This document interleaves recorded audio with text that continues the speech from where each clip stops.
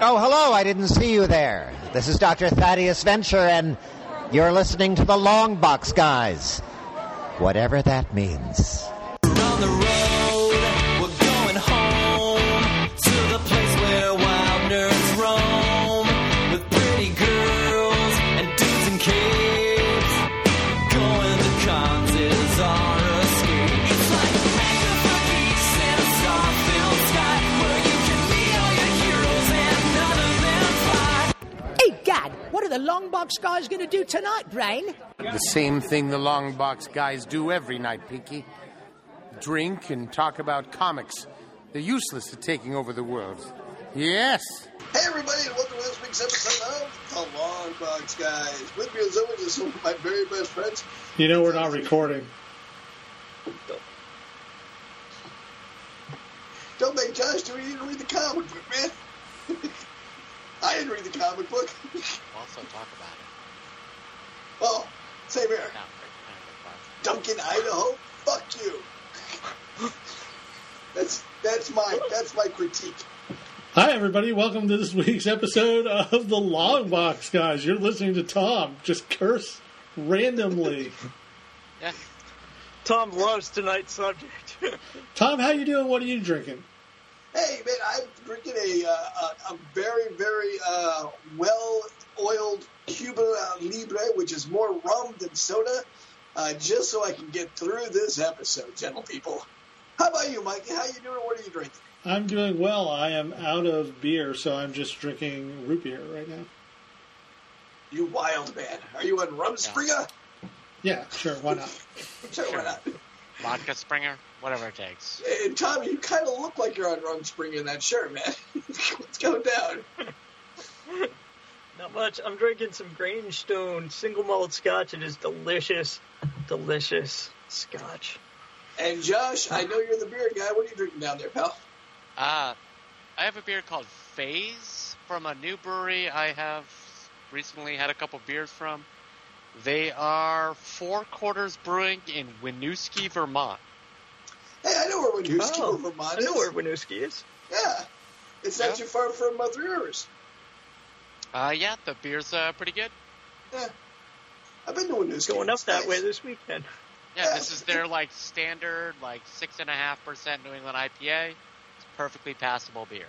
It's pretty country up there too. I'll tell you that right now. When you said Phase, was that with a PH or an F? The PH. Well, glad I asked. Yeah. Speaking of going through a phase, I used to love Dune when I read the books as a kid. Really captured my imagination. I love the first movie. I like the second movie, though it's a little confusing. My neighbor loves it. Loves Dune. It's this new Star Wars. It's this new Star Trek. Hold on. I'm going to press a couple pedals on you here, Tom. By first movie, you mean the original production, what is 1980, whatever. And second movie, you mean the most recent iteration, which tells the same story, but only half so, because it's supposed to be two films, right? Thank you for correcting me on that, because you're right. There was another one in the middle there that I ignored completely. Was it TV series? There's an HBO series. Yeah, that's the one I'm ignoring completely, because I didn't see it, and I It was terrible. Yeah, I didn't want to. I thought it was I am talking about the one with Sting as my original, and the one that just came out. Yeah. But trying to read this comic book was not fun for me in the least. Wait, which comic book? We're talking about the comic book that we are reviewing tonight for our book club, Dune, House Atreides. Yeah. Now, two of us didn't make it through this, but two of us did. I did, you sons of bitches. I don't think Mike, anyone did you make it through it?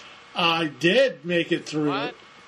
I did. You read the whole thing? You guys are... You got past a character named Duncan, Idaho in a space opera. Yeah, I read the whole goddamn thing. And you know what? So you, with a straight face, sat there and accepted as canon the name Duncan, Idaho. Yeah. It's not lazy writing. It's not something stupid. As something that you accept or are willing to go along with and get on with your life. Yeah, where do you think they get the name Idaho from? It's from this character. No one likes the sound of you, Mike. All right, so Josh and I are going to tell you guys why we didn't make through and where we tapped out. But if you guys like the comic, did you guys like the comic book? No, nobody liked it. They might have. Tommy, did you like this comic book? No. I mean, I didn't hate the comic. There's face. comic books that I've hated, and this one wasn't one that I hated. So But this is the no pacing marriage. was very This is no slow. marriage of North Star. Because you No. hate that comic. Oh, I hate that comic book with a passion. And no, this is no Marriage of North Star. All right, so it's better than that. So where does it fall into? Give me like a 3 to 18. It's probably like, I don't know, like 6, 7. Why are we reviewing this? Mikey, 3 to 18. Because I mean, it's we slow. chose it. Who chose Oh, the nation chose it. Oh my Still God, I'm don't. shitting on one of the Legionnaires. One of our Longbox Legionnaires wanted this because it's their jam. Okay, all It- right. If you like Dune, it does tell a lot of backstory about some of the characters in Dune. poorly? So what we're talking Because about, though, the pacing is really slow. In this first volume, the pacing is really slow. If you continue on, it gets a little better in like some of the later books, because I continued on and read like the next 2 issues that were on Comixology. Wait, the next 2 volumes, the next 2 issues. Wait. There's What's 2 the- volumes wait. now. It's a comic book that was consolidated into trades. Yeah. So this is the first trade, and then I read the I want second. to know how far you got. He says I it's read made the for second first trade. trade. Read the first trade, and then I read 2 issues Oh, Into the second trade. Okay. into the second trade. Okay. All right. I did 6 not books feel in. compelled to buy the comic book, I don't but there know. were 2 issues on Comixology Unlimited that I read. so Yeah, well, both trades were on Comixology this week, so. I didn't see this. The second trade was, well, the new Comixology app was asking if I wanted to buy the second trade, and I was like, fuck that, I don't want to spend Let's all $13.59 on pump this. the brake about the Comixology app, because we've already bashed it in the Patreon podcast, and I fully intend to do that again in this podcast. And matter of fact, you know what? I'm going to make a promise to all of our listeners. In our next podcast, I'm also going to bash it again. I know. well, probably unless they will fix continue it. to Unless bash they it. fix it. They're not going to Until fix it. I know Amazon's not listening, but I'm just going to tell you now, folks, It's going to take them years to get back to where they were I'm angry. if I'm they an fix it. I'm an angry purchaser of comics right now. So, for our listeners, what we're talking about is the graphic novel adaptation of the best-selling novel by Brian Hebert, or is it Hebert? Bert? Hebert? I don't know. I honestly don't know. And Kevin I don't know. J. Anderson. So they adapted their novel into this new medium of graphic novel. It's set in the years, I'm reading right from the description, set in the years leading up to the Hugo and Nebula award-winning Dune, which inspired the upcoming featured film from Legendary Pictures. Dune, House Atreides transports reader to the far future on the desert planet Acheris, where Peridot Kynes seeks its secrets. Meanwhile, a violent coup is planned by the son of Emperor Elrond, and an 8-year-old slave, Duncan Idaho, seeks to escape his cruel masters, and a young man named Leo Atreides begins a fateful journey. These unlikely souls are drawn together, first as renegades, then as something more, as they discover their true fate to change the very shape of history. That is an exclamation point that really didn't need to be there. Yeah. True, they didn't. I have some hard times sometimes with sort of the omnidramatic prequels to things, right? So it always seems, and I get it, right? It's that they always try to build up to these massive events, right? Where I feel like this is like people who make their D&D characters, and they always have a tragic backstory, and nobody ever just, like, comes up in a normal way.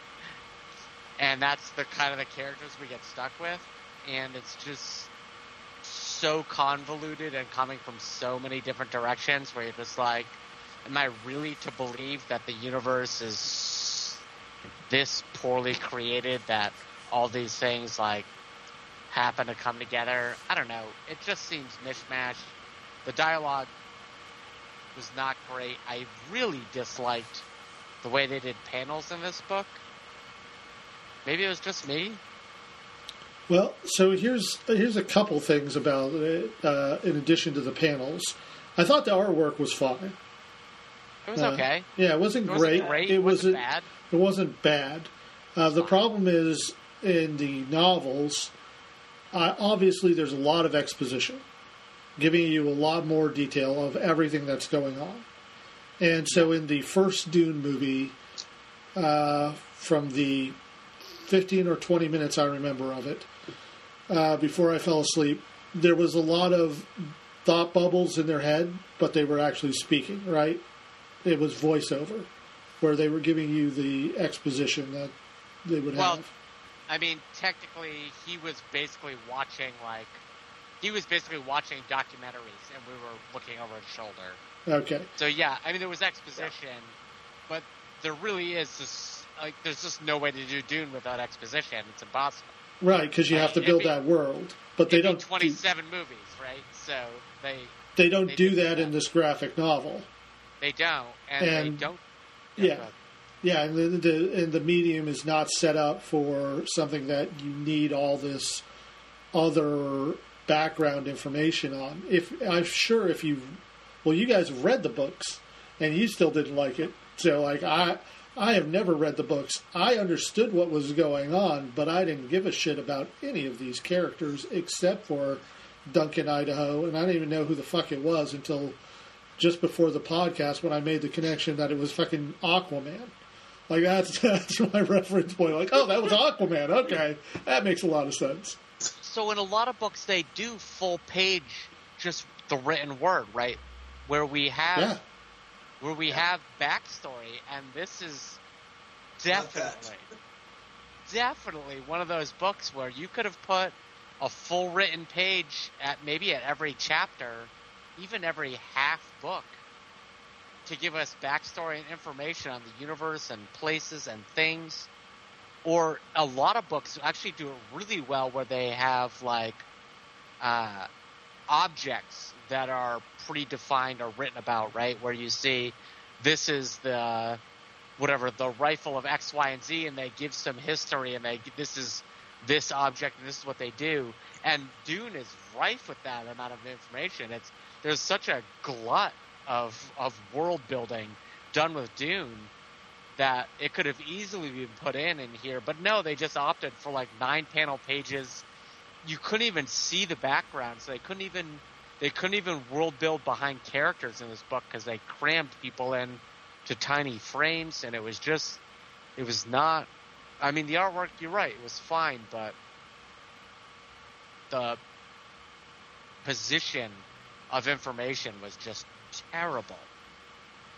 And Dune is a very, very complex story. There are plans within plans in Dune.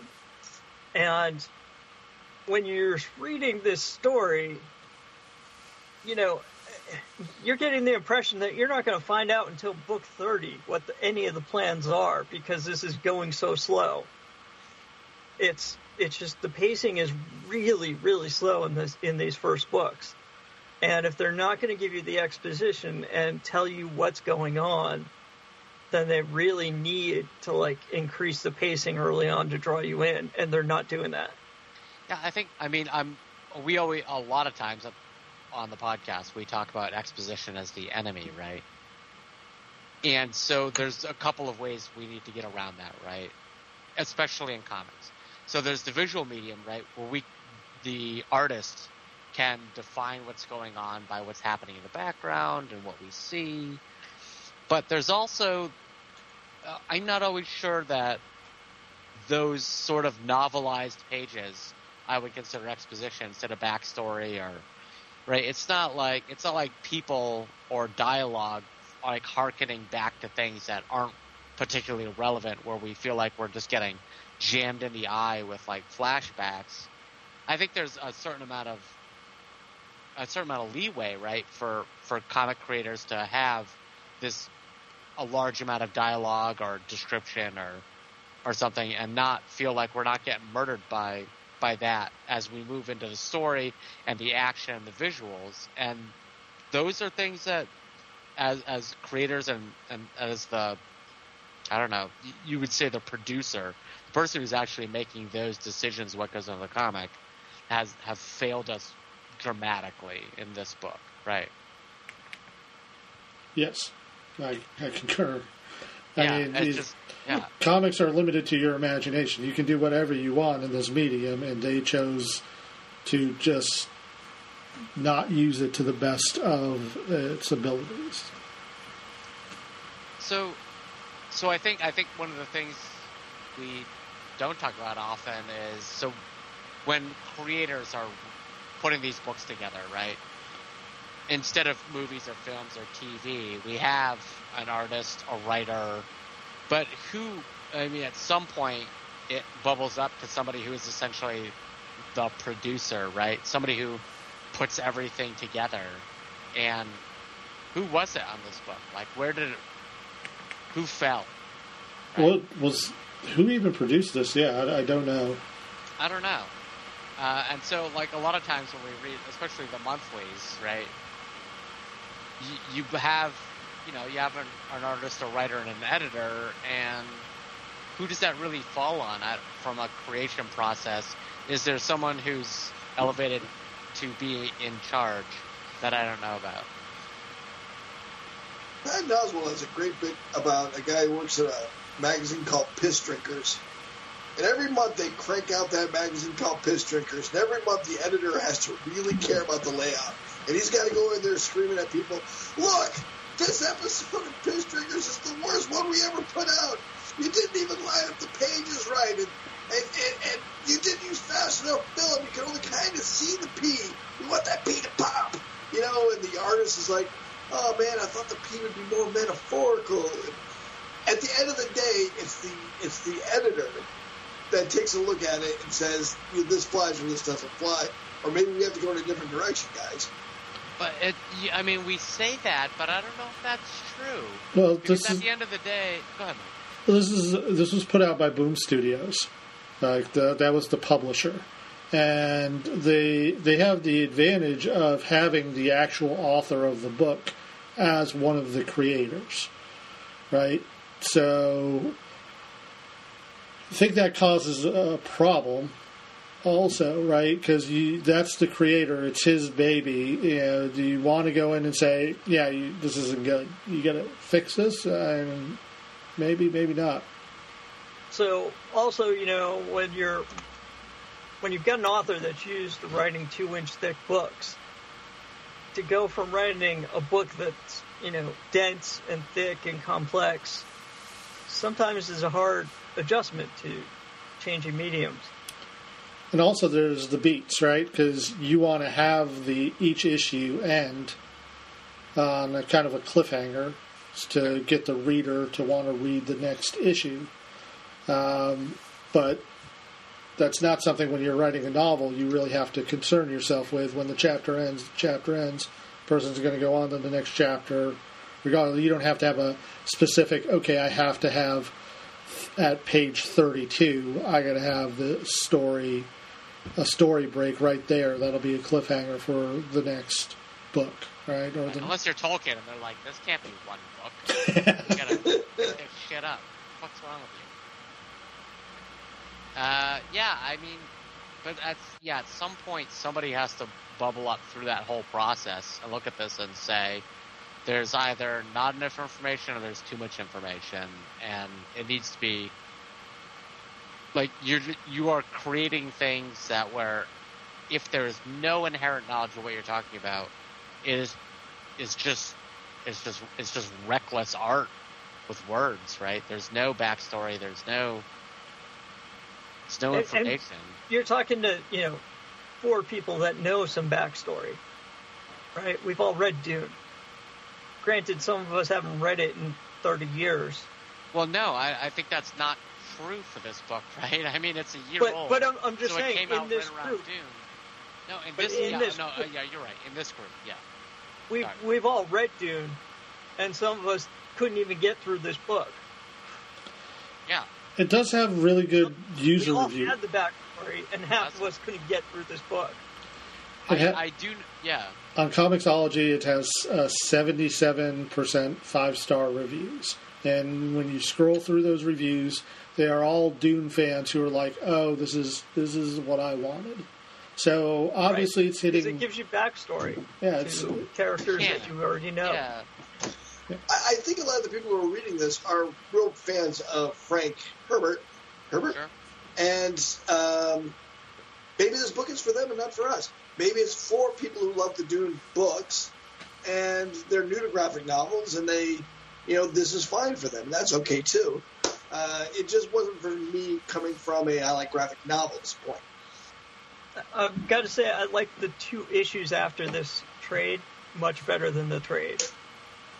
And I think it's just because the pacing in it is so slow, and the action starts after all of this, like even more backstory, if you will, happens. It's just such a slow beginning, and Dune is not like the quickest action film ever, right? I mean, it's not. It's a dense story. And to have something that starts out this slow and put it into a comic book form, which is not meant to be slow, is difficult. So, I'm not saying it wasn't a hard project. I'm just saying I don't know that it was necessarily well done either. I think a lot of it had to do with the way they paced it. Because, like I said, the 2 issues I read after this were much better. And, yeah. They also had another option of telling the whole story in a graphic novel and not going with single floppy issues month after month after month, and then just binding just 4 at a time together to release volumes of this. They could have just gone with just one graphic novel. Yeah, it would have been, I think, if they had taken their time and paced themselves and put some real gravitas into an introduction and some information at the beginning of this, it would have gone a long way. Also, I'll just say a lot of what impaired me here was Amazon's horrible implementation of Comixology. As it's, I read on my PC. My iPad has aged out. My Kindle's a Paperwhite for reading regular print, and so I read Comixology on my PC, and everything right now is unreadable. And if you want to hear more about our rant on Comixology, go over to our Patreon-only podcast called The Geek Leak, where we talk about it in depth. For just $1 a month, you can get an extra podcast from us. Just about every week we do a podcast called The Geek Leak. It's at patreon.com/The Longbox Guys, and all the money we get from our Patreon account does not go to us. It goes to the Elizabeth Peabody House, the food bank, right, Tom? That's right. The Elizabeth Peabody House's food bank. They feed 100+ people a week now. We've had a little influx over at the food bank, and I've been told by a couple of relief agencies that we should be expecting some more people from the Ukraine starting this week. So we have that to look forward to. But all that money really does go to the Elizabeth Peabody House Food Bank, and they are very appreciative of our efforts. Your efforts, really. Yeah. That seems like a reasonable expectation for Mike to dodge me out of this complaining thing again, but fuck that. God damn it. Damn it. You're lucky that Comixology is not our sponsor. But Comixology, if you're listening, and we know you're fucking not, we can be bribed and we will sing your praises because, ethics. Hey, let's face it, we're going to have a problem with Comixology and L7 for a while. These two enemies of ours are not going away. And Andy Dick. He knows And it. Andy Dick. We used to have a great love of Comixology. Now, not so much. Not so much. I can't wait to go play with it tonight. Now, I read some from my library yesterday. I didn't even notice any changes. But I wasn't. I was just. I just not pulled up notice changes, Tom. I just pulled up my page on the last comic book I read. I read a couple pages and went to bed. I didn't notice. It didn't force you. It didn't. When you opened up the app, it didn't force you into an upgrade. It didn't like almost in a salty sort of way say you need to upgrade now. I'll just say, go ahead and try to read anything on your PC tonight. I never read on my. I don't even know how to do it on my PC. I don't read comics. Literally, when I went into the app, it said you must upgrade now. It did not give me a choice. It did not let me continue reading what I was reading. Every single device I picked up, it was like, you need to upgrade now. You can't read what you can't use the old app. I gotcha. You see ya. All right, final words on House Atreides. And let me go first by saying it wasn't for me, but I did go over and talk to my friend Tony, who loves everything Dune right now, and he liked it. He said, I'll read the rest of this later. Thank you, Tom. And I think he downloaded Comixology just to get it, which might have been a curse. And he loved it. He's a big Dune fan, so maybe it just wasn't for me, but it's certainly for my neighbor. I mean, I'm hoping it gets better. If you can get past the missing words and you know the characters well enough to sort of project that into comic book form and not worry about backstory or exposition, I think you're okay. The artwork's fine. Dialogue is pulled directly from novels. I think it'd be okay. If you are somebody who's like, you know what, I think I would like to learn more about Dune before I see the next part of the movie, but I've never read the books, you should go spend some time doing something else. Yeah, go read the book. You should go read the book. Yeah, go read the book, Dune. See if you like them. Go read the book, Dune, and you'll be happier. Yeah. Go do that. I mean, it worked out better because this comic book really was exactly that. It was supposed to be a prequel to get people energized for the movie. I mean, I love Dune, and I had to slog my way through this comic book. All right. Mikey, did you give your last word on this? Me? I hate gucking anyone's yum. I'm glad people like this.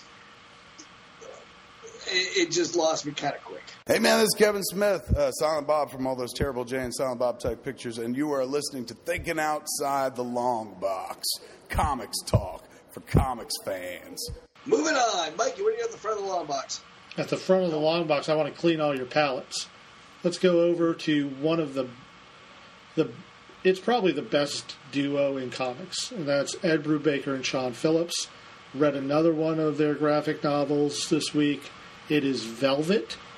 If you have ever watched a James Bond movie and thought, I bet you Moneypenny can kick some ass, then this is the book for you, because they take the Moneypenny character and you find out that she's not just there as a secretary. She's a fucking badass spy in her own right. And, yeah, it's an excellent series. Everything that Brubaker and Phelps do is amazing. So you should definitely check it out. It's Velvet. There are 3 volumes. The first 2 volumes tell the story of... It gives her background, and while at the same time telling a story set in the present day where she is trying to find a traitor or a mole within her agency. So, well done, as always, by that team. Clap, clap, clap, clap, clap. I'll read that. I like the character Moneypenny. I always like the name, and I like female spies. I love Danger Girl. I'm going to give this a shot. Tommy, my brother, what do you got in the back? I have Downward to the Earth. This is by Philip Thoreau and Laura Zuccari.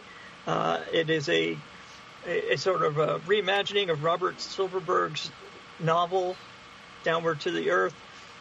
Is very beautifully drawn, very imaginative backdrops. It is a story of a man who is a colonizer on this planet that has now become decolonized. He goes back after 8 years. His world, after going back to Earth, just seems kind of flat. So he goes back to this planet that he was once one of the colonizers of to witness this rebirth ceremony that no humans are supposed to ever witness.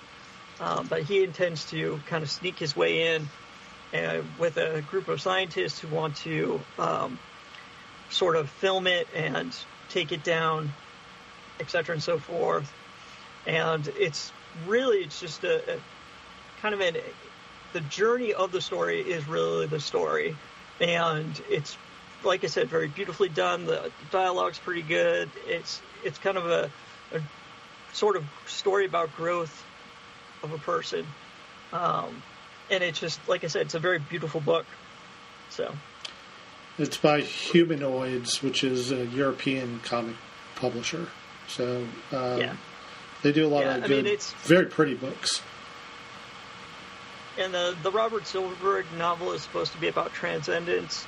And it gets a lot about that, a lot of sort of, these aliens that go through this ritual where they sort of go into a trance and don't remember anything that they've done, and go into this whole system of rebirth and transformation. And the whole book is about sort of transforming and changing yourself.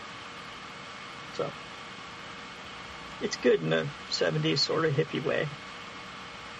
I'm a 70s hippie kind of guy. All right. Josh, sweet Josh, happy-go-lucky Josh. What do you got for me as a tangent? Yeah, it's not happy-go-lucky today. I don't know. Like I'm having a worry week. I'm not feeling grounded this week. Let me give you one bit before you go on. Let me give you one bit of good news that might help you out. Sure. Okay. Justin Timberlake has just volunteered to go fight in the Ukraine. He's going to be stationed right next to the Crimea River. Wow. Wow. Wow. Come on! If you can't find humor in the death of thousands of Ukrainian citizens working to find it, come on!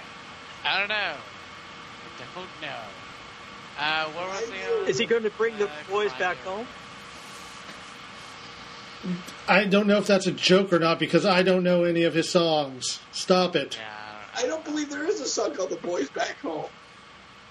I don't know. I don't know what's going on. You could just say random words and I still wouldn't get the joke. Tommy pretended froze there because he just wanted to deal with that shit joke. All right, Josh, give us a tangent. Where was I going? I mean, it's tangential, so I guess it doesn't matter. Yeah. So, I mean, I think, where are we? February 28th, 2022 here. Russia invades Ukraine's first big land war in a while. And it's the first land war in Europe in our lifetime. I mean, you never want to get into a land war in Asia. We've learned this pretty quickly from film, TV, movies, history. And yeah, it's disturbing. It's one of those things where you're like, I'm not sure what's going to happen. It's definitely a global shakeup. So, I mean, and I'm going to go out and say, for me, my first global shakeup, and just share yours, was Challenger in '84, right? Like, that was the first thing that really shook me to my core as a kid growing up. Like, that's something I really remember. So what was the first thing, and it could be comic or history, or the first thing that really just, like, set you on a path in a different direction that wasn't related to, your family, your town? Like, how big did it get before you found something that, like, gave you that little kick? looking up the year because I want to be. For me, I'll go first. You guys might be a little too young, but in the 70s, I'm a little bit older than you guys, not by much, but I remember the 70s a little bit better than you guys. You guys remember the 70s at all? A little bit. Very, very. A little bit. Do you guys remember license plates being used to get gas? You don't? All right, good. So let me. But I do remember long lines during the fuel crisis. That's exactly what I'm getting at. So during the 1970s, we had a huge fuel crisis where everything kind of changed. We didn't know if we were going to have enough gasoline to fuel America anymore. That's how bad it felt. If you had an odd number on your license plate, you could get it on Monday, Wednesday, Friday, and Sunday. And if you had an even, you got it on the other days. So they were checking your license plates to make sure you were going to the gas station on the right day. The lines would be blocks and blocks long because people were afraid that they weren't going to be able to fuel up next time. And they were definitely afraid that there wasn't going to be enough fuel to make it for the 2 days where it was. And it was all mental. This fuel crisis was kind of made by OPEC at the time and a little bit brought on by our own hubris. Jimmy Carter gave the very famous Malaise speech, which pretty much tanked him as a president. Greatest ex-president, I think, of all time, but not one of the greatest presidents of our time. Ex-presidents, he's up there. I'll argue for Carter, but... That's what I said, Carter. We're talking about Jimmy Carter. I know. I'm going to argue for Carter as a better president than most people perceive him as. Oh, yeah. I'm not saying he was a terrible president. I'm saying he was the greatest ex-president ever, but an okay president. He did keep us out of a lot of stuff, which is kind of hard to think, but that was the first thing for me. Those gas lines and everyone being afraid that we were going to run out of fuel, and we really kind of thought the American way of life was changing, and it was a weird time. Yeah, for me, I think it was the Iran hostage crisis. Cause, about the same time. Yeah, because which Carter solved and the Canadians took credit for it. Yeah, that's the Reagan took credit for it. Well, that's because they illegally sold Iran arms, or parts for all the old planes, so that way they could illegally fund the Contras and go against Congress's orders. Well, that's a whole other story. But no, the hostage crisis, I remember watching that. But actually, I think that was my first time, the world, it seemed important.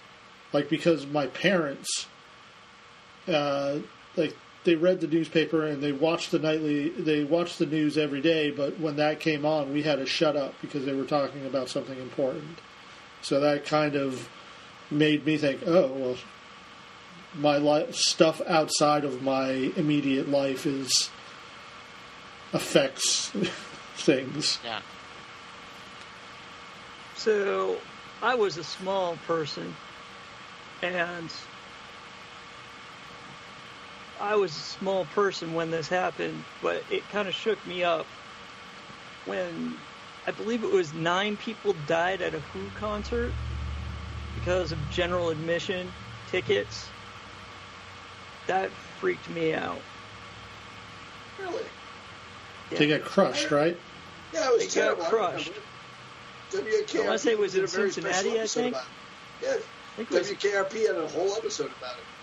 And it may not have been Cincinnati. It may just have been on WKRP. That was why I associated it with Cincinnati. I think it was actually Chicago. I think it was somewhere in the Midwest. Yeah. But it kind of freaked me out because I always liked The Who and wanted to see The Who. And yet, people were dying seeing The Who. And that was, I think, the first big thing little thing that kind of shook me up. It was a big thing. 9 people lost their lives. That didn't shake me up too much. It didn't really register on my radar as that, but I can see how it would affect. Because it was just so unexpected. Yeah. You know, it's like people going to see a show, and 9 of them didn't make it out. Yeah, it was terrible. Well, great topic, Josh. Yeah, Way to bring down the podcast. Let's bring it up. Let's each tell one of the things we loved about Pensacon, which we just went to. There was a lot to love about Pensacon this year. We had a great time. I'll go first. Everything I'm going to steal LT's. I loved our game show, Last Nerd Standing. God, We had great. prizes. Almost everyone who went to Last Nerd Standing got a prize. Almost everyone. I wish if we hadn't let the late people in, everybody would have gotten prizes. Mikey, if we didn't let those late people in, we wouldn't have been able to shame them. That's true. That's right. It would have been a riot. Let's face it. It would have been a riot if we didn't let those people in. I really enjoyed karaoke. Karaoke this year was great. We had this one guy who might as well have been made of pork. He was such a ham. And he did Cab Calloway's Minnie the Moocher. He did a phenomenal job. He even did a little dance number during it. That was a good time to me. We had to improvise a little bit and change the show around just a smidge. We were doing Once More with Feeling, and we found out that the audience had aged out of that. Most of those kids out in that audience had no idea what Buffy the Musical was and did not give a rat's ass about doing it. They wanted to sing in canto songs, which we changed over Dr. Horrible. Both. It was both. I asked them if they wanted to do any of those 2 musicals, and everyone was like, no, thanks. I'm like, all right. We've aged out of Dr. Horrible. And yet they loved the Time Warp. They did. The Time Warp, I guess, is a little more timeless. Everything was good about that one. How about you, Mikey? What was your favorite memory? That's right. You stole LT's. That's why I thought it was you. LT, what was your favorite memory? I just really had a good time moderating the panels that we got asked to do at the last minute. I was going to say, panel, you did a great job on your panel. I was a little apprehensive about both my panels because the first one was the first panel and it wasn't very heavily attended, but the people that did attend seemed to really have a good time. I know I had a good time talking to the artists. And then the other panel I did, I was getting a little nervous because people were not having questions. And I really thought it was a panel that was going to be geared towards people just having questions and wanting answers. But it ended up going really well. But I had a good time, as always, talking to artists, which I haven't done in a couple of years now. So. I'm going to jump in with one more. Love seeing old friends. We saw so many of our friends that we see every single year. Diane, her boyfriend, the nice ladies that always come to all of our panels. I can't remember all their names. We made new friends who does the podcast. Those fairies came to all of our panels. Every those gorgeous, great costumes. And they were dressed as fairies. We are not being pejorative. Like literal wings, people. Literal wings. I think they were actually doing Tinkerbell and some of the other ones from the new Tinkerbell little TV show. It was terrific. Josh, how about you? You had a great time. You looked so good with your mutton chops. Yeah, nobody recognized me. It was terrible. Anyway. You chose Sebastian Shaw, one of the most obscure Hellfire clubs. I was with Emma Frost the whole show. Not a single person guessed who I was. Anyway. That's because no one was looking at you. Because you were with Emma Frost. The show in that white queen outfit. Fair. I didn't even know you were there. I had 2 things going on. One was our interaction with Judge Reinhold, which was amazing. Hilarious. You want to do it real quick? I'll tell that story real quick. So, Tom was run up to, it's Matt Kutchner, right? Right. From SNL, and every Will Ferrell movie. And we were going to go do the Bill Brasky skit. And it was sort of wedged into the corner, and we had been doing trivia on the drive down from Atlanta to Pensacola, and some of the trivia we had done was about Judge Reinhold, who I had really seems like a nice enough guy, but I had really no interest in meeting him or rushing off to his booth, get anything done, but we just happened to be there, and of course Reinhold was closing up for the night, and so I looked over my shoulder, I'm like, Reinhold. Like, yeah. What was your first television appearance? And he's like, it was a Wonder Woman episode. I'm like, absolutely. What was the title of the episode? And he's like, I have no idea. Like, I don't remember that. And the woman who's on the opposite side of him goes, Amazon Hot Wax. And I was like, abso-fucking-lutely. And I'm like, how did you remember that? She's like, I'm his wife. I actually remember things about his career. So it turns out Amy's actually the star of that couple. Reinhold looks like shit. She looks fucking fantastic. She knew the answers to all of our shit. She was so good. But then Reinhold jumps in right afterwards, and he's like, even more embarrassing than that was my second credit. He's like, so I was on the pilot for Magnum P.I. And Tom Selleck, he's like, I was playing a Navy person, and I was supposed to stop Tom Selleck from getting onto the ship. And so Selleck was supposed to, like, get past me somehow, but they didn't really write it into the script in any way. So Selleck had come straight from the chow line, and he had a bowl full of food. And so it looks like, and he just was like, whatever, and just played it off. They filmed it. He handed me a bowl of food. I took that as my bribe, and I just started eating it. And so Selleck sneaks onto the ship after providing me food. And my on-screen credit is chicken eating semen. Because he was in the Navy. Because he was in the Navy. So, yeah, and it was a bowl full of whatever chicken and rice. And I was like, wow, that is embarrassing. Thank you for that story. It was kind. And it was, and he was just honest and funny. And we had real guy. Honestly, yeah, he was just a real guy. And honestly, at the beginning of the con, I had no interest in meeting him. But we all rallied and went back there the next day and had our picture taken with him. And picture. And his wife Amy, who was absolutely fucking delightful. And I think Judge Reinhold could give a lesson to other celebrities there. I saw some celebrities who had no interaction with people, who just sat there like just kind of were plants in a corner, and people weren't coming up and talking to them or doing anything with them except they're hardcore fans. And like Judge Reinhold didn't like try to win us over. He was just a genuine nice guy, and that made us want to go talk to him. It was. But I think my absolute favorite moment was I did get to do manage a panel, and on that panel was comics for kids, and the big person on that panel was Guy Gilchrist, if anybody's familiar. So he worked with Jim Henson for 30 years. He did the comic strip Nancy for 20 years. If you see any representation of Muppets, the Muppet Babies, Fraggle Rock, anything that was not a physical Muppet that was translated to TV, comics, cartoons, anything, that was Guy Gilchrist. He's the heavyweight of Jim Henson's creations that are not puppets. And it was nice to have that conversation with all those folks. I thought the panel went really well, and I told the panel at the time that I have a familial connection to that, where my grandfather did Archie and Mighty Mouse, and Guy Gilchrist actually remembered my grandfather. Yeah. So I was very appreciative of that, and just the idea that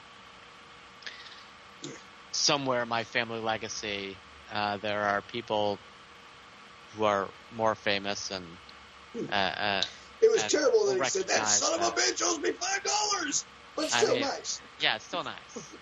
It was really a heartfelt moment for me. It was really nice. It was weird because you had mentioned it at the panel, and they were like, oh, then you have every right to be moderating. You should be one of the panelists with us. And I was like, I don't think they understand how comics work. Just because his grandfather did comics does not make him a comic book artist. It does not. Bill Finger's granddaughter sometimes sits on panels, and she doesn't even like comic books. And we've seen her on panels going, I don't know much. I remember he was nice. I mean, it was definitely nice of them to say that, and it was nice for everyone. And there was the daughter of Bill there on the panel who was like, her first panel ever, and it was just a familiar connection. It was nice that they recognized that. It was nice that Guy Gilchrist even had any idea who my grandfather was pretty cool. And I like when we get called on by the con to go do those things. It's really nice, and it was cool. It was good. So we were busy that day. A lot of people said Saturday was the busiest day, but we were so busy we hardly even noticed it was crowded. It was nice. I get there was a lot of organizational stuff, like midday on a couple of the days, and people were having a hard time. And honestly, I felt like there were a lot of people who were like, "Oh my God, the trade floor was so packed," and I was like, "No, you haven't been to any other con in your entire life if you think that was a trade." You haven't been to San Diego Comic-Con, that's for certain. You haven't been to Boston Comic-Con pre-COVID. The packed in like cattle. A Comic-Con, right? Like, yeah. I felt like there were a lot of first-timers there who didn't know what they were to expect. And don't get me wrong, it was pretty tough without the hotel. And spreading things out over like sort of the course of the town, but I don't know. But I will say, did a good job. I think it worked because we spent a lot more time at the restaurants downtown than normally. Like we would just go over to Whataburger usually and just grab something quick, so we could get back to the con. This time I didn't feel like we were rushing. Like we didn't have to go, other than do our panels. Like everything else we did was kind of at our own pace. Yeah, I think they need to. Well, they need to cut out the location that was close to our Airbnb. That needs to go away, right? It was just in the opposite direction of everything. Yeah. And there was no need for it. I think if they kept everything in or on around Palafox, except for the floor, I think that'd be fine. I think they did a good job. I think they need to pick up a couple of more restaurants, bars, and whatever to do specific and open events, so that people feel like they have a place to go. Because they were nice enough to give us 30 minutes between shit, because of which was, for all intents and purposes, the recognition of a lack of good organization, right? They're like, we're not sure people are going to know where they need to go, so we're going to give people a lot more time this year. Yeah, in between the panels, there was always a 30-minute buffer, which was also good because a lot of times the panelists were coming from the convention center to get there, and they were getting there late. Yeah. So what they needed to do was have a bunch more of the local restaurants and bars with things in between panels, right? So people have a place to go. Celebrities have a way to get there, have the time to get there, and we don't feel like we're just standing around, like shuffling around the street for 30 minutes, right? You don't shuffle anywhere. You power walk wherever you go. And when I get there, I drink like a motherfucker, and that's how I roll, and I just want that everywhere I go. Maybe we should move our Last Nerd Standing to your friend's bar. We could do that. 5 Barrel, they would love to do Last Nerd Standing, I bet. I'm sure he would. Yeah. And let me just say this. Josh is a notorious fast walker. So fast. I was so happy to see those bird scooters. I downloaded the app, jumped on those birds whenever I had to walk anywhere with Josh. They're great. They're terrific. Yeah. I didn't break my neck. I almost broke my neck once, but I didn't break my neck. Did anyone else try the bird scooter? I mean, I've ridden everywhere, especially the most money I spent on it was Gen Con in Indianapolis. I didn't take a cab anywhere. I fucking drove those things everywhere. It's great. They're kind of fun. I like them. Yeah, they're fun. I like them. Nice. All right, I guess that brings us to plugs. We've been put in for at least one other con coming up. Yeah. Awesome Con. What is it? Awesome Con in D.C. All right. That's a drive for me and Josh. And LT. Let's get that done. LT, you got anything to plug over there, buddy? I'd like to plug geekorthodox.com. Geekorthodox.com. Hello, Timmy. GeekOrthodox.com, purveyor of fine T-shirts and other geeky things such as stained glass prints, baseball shirts, baseball caps, socks, you name it, they got it. GeekOrthodox.com. And Ian, if you're listening, there's a problem at GeekOrthodox.com. It's hard to order any of your shirts right now. So you might want to take a look into that. Maybe we should. Yeah, this comes out like a week later. Maybe we should email him that one. Maybe I'll get a little buzz on the old Facebook. Yeah. Okay, I was trying to order a birthday present for Tom from GeekOrthodox.com because I know he loves it. I do love everything about GeekOrthodox.com. That you're going to love what I got you for your birthday. Oh, what's the problem? I'll just call him. I like the what's the thing I like over here? Hot Box Pizza. Hot Box Pizza in Somerville. If you're looking for a pizza, Hot Box. Yeah. Yeah, I like those guys. I would like to thank Kirby Crackle, who provide our geek rock music every week. You can check them out at KirbyCrackleMusic.com. If you're listening to this podcast, you already have heard Kirby Crackle at the beginning and the end. Ian. Well, I guess we're talking to Ian, huh? Yeah, I got you on speakerphone, and we're on the podcast, and Mike is having a problem ordering T-shirts from the site. What's the problem, Mike? Problem is, there's no way to select a T-shirt. You click on apparel, it doesn't go to apparel. It says there's an error. I can't hear him. You can't hear him? Hold on. No, because you're wearing headphones, Josh, and you're holding a phone. Josh, you drunk son of a bitch. Say it again, Mike. Hey, Ian, when I click on apparel, it gives me an error message. I just heard you. Okay. It's terrible. This is good podcasting right I've here. been drinking, and we're on the podcast, but Mike can't order T-shirts from your site. Yeah, I'm not sure what's going on, but I mean, I can't hear Mike, but have him get in touch with me, and I'll figure out what's going on. Every once in a while, there's some back-end thing crops up, some patch rules. Thanks for letting me know there's a problem. If you can get me a little more information, I'll figure out what's the issue. Well, thanks, Ian. We will figure it out, and we will provide you more information.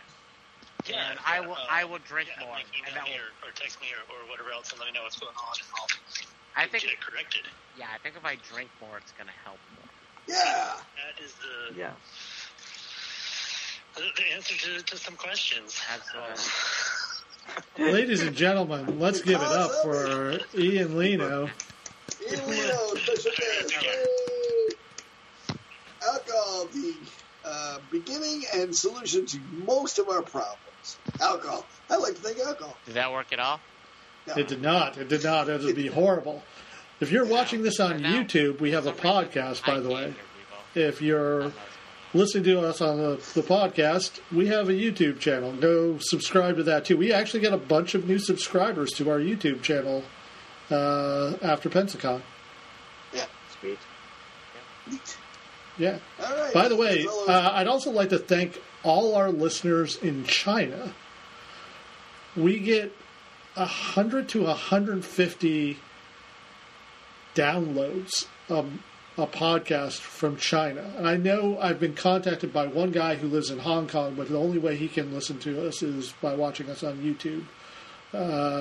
But that's thank you to all our Asian fans. I did not realize we were going to be this big in China.